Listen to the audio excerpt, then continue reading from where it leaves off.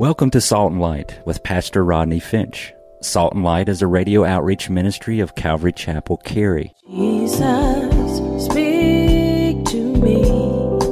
Open your word and reveal your heart to me. Salt and Light is a series of verse-by-verse studies through the Bible, focusing on its practical application to our everyday lives. Salt and Light is recorded live at Calvary Chapel, Cary in Apex, North Carolina. Stay tuned. At the end of the program, we will give you information on how to contact us, so be sure to have a pen and paper ready. Today, Pastor Rodney will be teaching from the book of Matthew, chapter 11. So grab your Bibles and follow along. Now with today's teaching, here's Pastor Rodney. You know, it just occurred to me that God's standard of greatness is different than the world's. God's standard of greatness is different than the world's standard of greatness. And you know, many people, they have many different ideas of what true greatness is. Some people think that true greatness is intellectual ability. I think of Albert Einstein. Albert Einstein was a great, intellectually bright man. Of course, he didn't know how to comb his hair, but he was hair combing challenged, I guess they call it. And but a bright man. I mean, people have their different ideas of what it means to be great. There are people who consider other people with a lot of money, consider them to be great. There are those who believe that those with, political greatness, which seems to be an oxymoron to me, political greatness, politics and greatness. And then there are some people who consider those with scientific achievement or medical achievement as being great. And then have you noticed how people view athletes today? I mean, athletes are like gods today. And because many people believe athletic ability is a sign of greatness. And then, of course, physique. People are into their bodies nowadays. If you got a great physique, you can become the governor of California. And then have you noticed, like people, looks and physique, people are obsessed. Have you noticed this? And maybe I'm the only one, but people are obsessed and possessed. People are really possessed. And people are obsessed with looks and appearance and white teeth. Have you noticed that? That's true. I mean, there's so many teeth whitening products on the market. It's like, don't misunderstand me. Brush your tooth. Please. I mean, brush your teeth. That's nice. But people consider all of these kinds of things great. Do you know the Bible and God doesn't see any of that as great? God's idea of greatness is quite different than the world's. God's idea of greatness? Who? John the Baptist. That's what we're going to talk about. Matthew chapter 11, beginning in verse 7. Saints, if you're there, say amen. And as they departed in verse 7, Jesus began to say to the multitudes concerning John. Now notice Jesus asked 3 questions, and 3, might I add, rhetorical questions. What did you go out in the wilderness to see? A reed shaken by the wind? But what did you go out to see? A man clothed in soft garment? Indeed, those who wear soft clothing are in king's palaces or houses. Now, the first 2 rhetorical questions, the answer is no. But what did you go out to see in verse 9? A prophet? Yes. I say to you, more than a prophet. For this is he of whom it is written, Malachi chapter 3, verse 1, Behold, I send a messenger before your face, who will prepare your way before you. Surely I say to you in verse 11, among those born of woman, there was not risen one greater than John the Baptist. But he who is, would you underline this, saints? Least in the kingdom of heaven is greater than he. And from the days of John the Baptist until now, the kingdom of heaven suffers violence, and the violent take it by force. For all the prophets and the law prophesied until John. And if you are willing to receive it, he, John, is Elijah who is to come. He who has an ear to hear, let him hear. Now notice that. He who has ears to hear, let him hear what the Spirit says. Now we've got 2 ears. Did you notice we have 2 ears and 1 mouth? That ought to tell you something. God wants you to do more listening than he does talking. He who has an ear to hear, let him hear what the Spirit says. Now, if you've been with us, you know, earlier in this chapter, and actually into chapter 10, Jesus took the 12. He set them apart. He sent them to the house of Israel. And the Bible says that he sent them to the house of Israel, but Jesus went into their cities, preaching and teaching, proclaiming and explaining the kingdom of heaven. Meanwhile, back on the home front, John the Baptist is in prison. Why? Because he pointedly and boldly spoke against Herod. He had divorced his wife, as you well know, if you've been with us, and he has taken his brother's wife and he married her. And so John spoke against that. John was bold. John said that's wrong. That's sin. John wasn't tolerant. He said that's wrong. And Herod, you know, put him in prison. But see, John wasn't worried about it at the time, because John knew the scriptures. And John knew that when the Messiah comes, he's going to open the prison doors and set the captives free. So John is thinking, no problem. John's thinking, man, the Messiah is going to come and he's going to spring me out of this joint. But days went by, weeks, and then months. And John is sitting in this dingy, damp dungeon, and the devil was sure to sow seeds of discouragement and doubt. And John starts thinking, Lord, are you really who you say you are? Remember we talked about it? John is in a place of doubt. Remember Doubting Castle, The Pilgrim's Progress? And John is in this place of doubt because he's sitting in prison, and he started to question, God, are you really who you say you are? God, are you really who I have been proclaiming you to be? Have I made a mistake?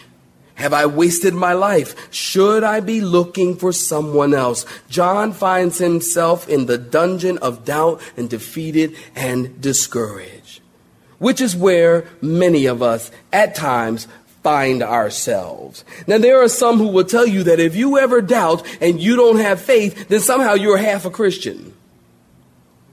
Oh, you're not as spiritual because listen, if you ever doubted God, raise your hand and tell the truth because you're in church, all right? All right, that's most of y'all telling the truth, but that's all right. That's all right. God sees you. But we've all found ourselves in the place of doubt. Can I say to you this morning, if you've ever doubted God, whether you've doubted him about your salvation, whether you have doubted God about the future of your marriage, maybe you've doubted God and his promises, or doubted God and his goodness. If you've ever been in that place or in the grips of doubt and despair, can I tell you something? You're in good company. Good company. Yeah, there are plenty of people in the Bible that found themselves in the place of doubt and discouragement. Plenty. Moses and Abraham and David and Jeremiah. You remember Jeremiah? He was out preaching. Jeremiah was a preacher's preacher. And Jeremiah is out preaching. Preaching hard, sweating. People weren't listening. People were saying, Jeremiah, talk to the head. I ain't listening. And Jeremiah said, that's it, God, I'm sick of preaching. He was doubting. That's it, God, no more preaching for me. I'm sick of preaching. The people aren't listening to me. They're telling me to talk their hand. Nobody's getting changed. There's no effect going on here. I'm done with preaching, Jeremiah said. And then he said he found himself at the place of saying, you know what, I can't help it. It's like fire shut up in my bones. I can't help it. I gotta preach. Jeremiah was in a place of doubt. Paul and Silas. Many people remember doubting Thomas. Everyone has found themselves in the place of doubt. What do? Rodney, I'm in the place of doubt. What do I do? You know what you got to do? You got to take your eyes off your doubt and put your eyes on Jesus. You knew that. Someone once said, turn your eyes upon Jesus, look full in his wonderful face, and the things of the world will grow strangely dim. Isn't that true? In the light of his glory and grace. It depends on how big your God is, I guess. For some, if your God is a little eeny, beeny, teeny, weeny God, then I guess he can't do much. I guess your God can't do a whole lot if he's a small God. But if your God is a big and awesome God like the God we serve, there's nothing too hard for God. As a matter of fact, I'll go one step further. There's nothing even hard for God. We go, there ain't nothing too hard for God, honey. Yeah, well, there's nothing even hard for him. And we're talking about now the God who made the heavens and the earth. We're talking about the God who simply spoke everything that you see in existence. The chairs you're sitting on, God spoke the materials into existence. Man can't do that. The God who spoke this pulpit into existence. No, he didn't make the pulpit, but the wood that the pulpit is made of. It is God who said, let there be light. It is God who said, I'm going to create the earth and I'm going to create the trees and I'm going to make oak trees and pine trees and dogwood trees and all kinds of trees. This is the God that we serve. This is the God who said, light be and light was. This is the God we serve who says, waters cover the earth and waters begin to flow. Can I tell you something? We serve an awesome God. Amen, saints? We serve, and you should give the Lord a hand there because we serve an awesome God. See, we don't know it. We don't know it. Because we get a problem, we go, oh God, I got a problem. As if God fell off the throne because you have a problem. And God's going, oh my gosh, my child, they have a problem. What am I going to do now? Oh, he's angels. We got to consult. What are we going to do? This is the way we act. But God, when you have a problem, did you know that God already knew your problem was going to be before you ever had your problem? If you didn't get that, get the tape. It makes sense. Did you know? God already knew because he knows the end from the beginning. And so I tell you all that to tell you this. Why doubt God? God is a great and awesome, awesome, awesome, awesome God. And for us to doubt him, we find ourselves in a place of doubt. But if you just simply turn your eyes on the one who is the awesome God and look full in his wonderful face, God, I'm going to pay attention to you. I'm not going to pay attention to my circumstances. I'm not going to pay attention to my problems. God, I'm going to believe your promises and I'm going to trust you that you are God and that you are in control of my life, of my circumstance, of my sickness, of my financial problems, of my husband, my wife, God, my kids. They are so crazy, but I'm going to trust you, God. You see? And then what happens? He's never failed you. God's never failed anyone. And if he fails you, you will be the first. Ever. So why doubt? No need to doubt. Turn your eyes on him. We talked about that last time. And then in your Bibles in verse 7, now notice, John is in the prison in the dungeon of doubt, and he's doubting God. It's very possible that they heard John, the disciples heard John say, Lord, are you the one? Because if you remember John's disciples came to him, and John told them to go tell Jesus. Was he the one? Was he the Messiah? Are you the one who is the promised one? Did I make a mistake? John told his disciples to go and ask Jesus. So when they heard that maybe John was saying, should I look for another? They heard that John was doubting. These guys could have been thinking, man, these guys are flaky. John's flaky. I mean, how could he even ask that? And notice then Jesus, now you got to get this. Then Jesus starts to brag on John. And he asked 3 rhetorical questions. He said to the multitudes, what did you go out to see? A reed shaking in the wind? What did you go out to see? A man clothed in soft garments? What did you go out to see? A prophet? Yes, John is more than a prophet. In other words, Jesus is saying, hey, you might think that John has lost his faith, but that his ministry is a failure. But let me tell you something, Jesus would say. I'll tell you the truth about John. John is awesome. God, Jesus, is bragging on John. First question, what did you go out to see? Or when you went out to see John and hear him preach, did you expect to see a reed shaken in the wind? Did you expect to see a man just blowing and wavering in the wind? No, John isn't shaken by the wind. As a matter of fact, John is the wind shaking the reeds. John is a bold guy. I cannot wait to get to heaven to meet John. John, you the man. John is bold and John is courageous. He's a great man. He's a strong man. And he is a man of unwavering conviction. Remember, he's in prison now. Why? Because he came against the sin of the king. And that took boldness. And that took conviction, and that took strength. John wasn't a pushover. He wasn't a reed bending under political pressure. John isn't blown about with every new wind of doctrine and every new thing. Christian, are you blown about with every new wind of doctrine and every new thing? Do you know in the church today, it is sad. But in the church today, Christians are blown about with every new wind of doctrine and every new thing. Something comes in the church new, Christians are like, hey, we need to be doing that. People have said to me, I remember the time when the gentleman by the name of Rodney Howard Brown, perhaps you remember him, he calls himself the Holy Ghost bartender. Now, I see that to be a problem. Y'all looking at me like, so, was there a problem with that, Pastor? Yeah. He calls himself the Holy Ghost bartender, and he said that it was his ministry to impart the Holy Spirit, and the holy laughter movement came out as a result of this man claiming that God has called him to impart the ministry of holy laughter to the church.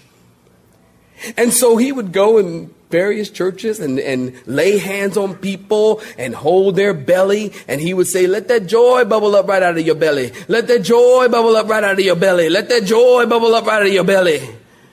And somebody said to me, Pastor, don't you think we need to get a part of this holy laughter movement? I mean, I want the joy to bubble up out of my belly. I'm like, well, look, you got too much belly as it is now. Oh, I'm sorry. I just said that. I'm like, well, now, wait a minute. This is a new thing. And then that whole holy laughter thing, and it just got out of control where people were laughing in the spirit, barking like dogs, clucking like chickens. I am not kidding you. This was a new thing, a new wind of doctrine that has come through the church. You remember the time prior to that when it was actually in 1908 with the Azusa Street revival when people began to speak in tongues. And all of a sudden the wind of doctrine came through the church that everyone is to speak in tongues. And if you don't speak in tongues, then you're not even a Christian. So there's always something new. Someone once said if it's new, it's probably not true. And if it's true, it's probably not new. There's always something new blowing through the church. And there's always so many Christians that are going after something new. Have you noticed? Something new, some new book, some new DVD, some new series, some new something. And Christians are, yeah, let's do that. Let's do that. Pastor Rodney, can we do that? Oh, yeah. Oh, something new over here. Let's go do that. Let's go do that. Pastor Rodney, can we do that? I'm like, no. Something new. Always quoting some new verse. You know what? I can tell who people have been listening to and who they've been talking to. Just give me 5 minutes and let me hear what they're saying. And I can tell because a lot of Christians, they're simply grabbing a hold of something new that they heard from some preacher. Quoting and parroting some preacher.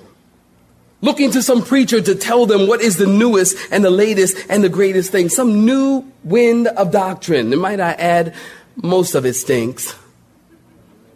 It stinks. Going after something new. Latest person. They're always under the influence of the hottest, latest preacher. Look, I tell you what, don't ever quote me and not quote the scriptures. And isn't it true, when people are seeking something new, or they're kind of after the latest, hottest preacher, did you hear what, Pastor Parsley said? Did you hear what Bishop said? Oh, Bishop said this and Bishop said that. And, and these same people, they don't know the scriptures. They don't know the Bible because they never quote Jesus. If you want to quote someone, quote Jesus. Quote the word. Yeah, that's okay. Amen. That's true. Don't quote me. Quote the Bible. Search the scriptures to see if these things are so. We put the verses on the screens not because we think that looks cool, although it does look cool. Cool is cool. But we don't do it for that reason. We do it so that you can write it down, and then you can go home and be Bereans and search the scriptures, Acts 17:11. Search the scriptures to see if these things are so. Search the Bible, know the Bible. And the reason why people are after new things or tossed about with every wind of doctrine, or their reed shaking in the wind, is because they're not satisfied with the word of God. So many people nowadays are not satisfied with the Bible. Can I tell you something? This is all you need. All you need. This is all you need. It's called the Bible. And the words that are between these pages will change your life. And you know what will happen? You'll be so satisfied and so refreshed with the washing of the water of the Word of God that when new stuff come in, you'll be like, oh, that's new. That'll be gone in a week. Oh, that's new stuff. Oh, people are chasing that. I don't need that. All I need is Jesus. You see, you won't be tossed about going here and going there for every new thing. Loving God, loving his word is all that we need. John, he wasn't a reed tossed about with the wind. John was the wind, tossing the reeds. He wasn't even worried about being politically correct. As we so often are, even in the church today, have you noticed? We're into tolerance in the church today. We're into tolerance. And tolerance simply means this. Don't ever tell me what I'm doing is sin. Don't ever tell me what I'm doing is wrong. Because if you do, then you're not being tolerant. They tell you. One guy even told me, he said, Pastor Rodney, there's no absolutes. There are no absolutes. I said, are you absolutely sure? He said, well, I don't know. I said, because reality, yes, there is absolutes. And yes, there is absolutely this thing called rebellion and sin against God. And we as Christians are reported as not being tolerant because we speak against those things that are absolutely in contrary to the scriptures. We live in a weird world, you guys. Good is evil and evil is good. Dark is light and light is dark. Yin is yang and yang is yin. We live in a weird, have you noticed? We live in a weird world. William Penn said this, and I love this quote. He said, right is right even if everyone is against it, and wrong is wrong even if everyone is for it. Isn't that true? Pastor Rodney, everybody's doing it now. Everybody in society's changed. Everybody's doing it. Yeah, but the word of God hasn't changed. Amen, saints? God's word hadn't changed. It's the same. And Jesus said to the disciples, did you go out to see a reed shaking in the wind with John? You won't find that. John is stable. John is not tossed about like tumbleweeds. John is stable and secure with unwavering faith, not vacillating like weeds shaking in the wind. John wasn't like that. John was a great man and bold in the Lord. And then he said, did you go out to see a man clothed in soft clothing? Notice that. Do you think you're going to find a guy dressed in fancy clothes when you go out? You see, John was rough and John was rugged and John lived an ascetic life. That's a life of denial. John had long hair and John had a beard and he lived in the desert and he wore a camel hair Armani suit with leather. John didn't look like a preacher. He looked more like a biker. He didn't look like a preacher. People say that about me. They say, Pastor Rodney, you don't look like a preacher. What does a preacher look like? You have been listening to Salt and Light, a radio outreach ministry of Pastor Rodney Finch and Calvary Chapel, Cary, located in Apex, North Carolina. Join Pastor Rodney Monday through Friday at this same time. For information regarding service times, you can contact us at 1-800-293-0923. That's 1-800-293-0923. You may listen to today's broadcast in its entirety by visiting the media library on our website at cccary.org.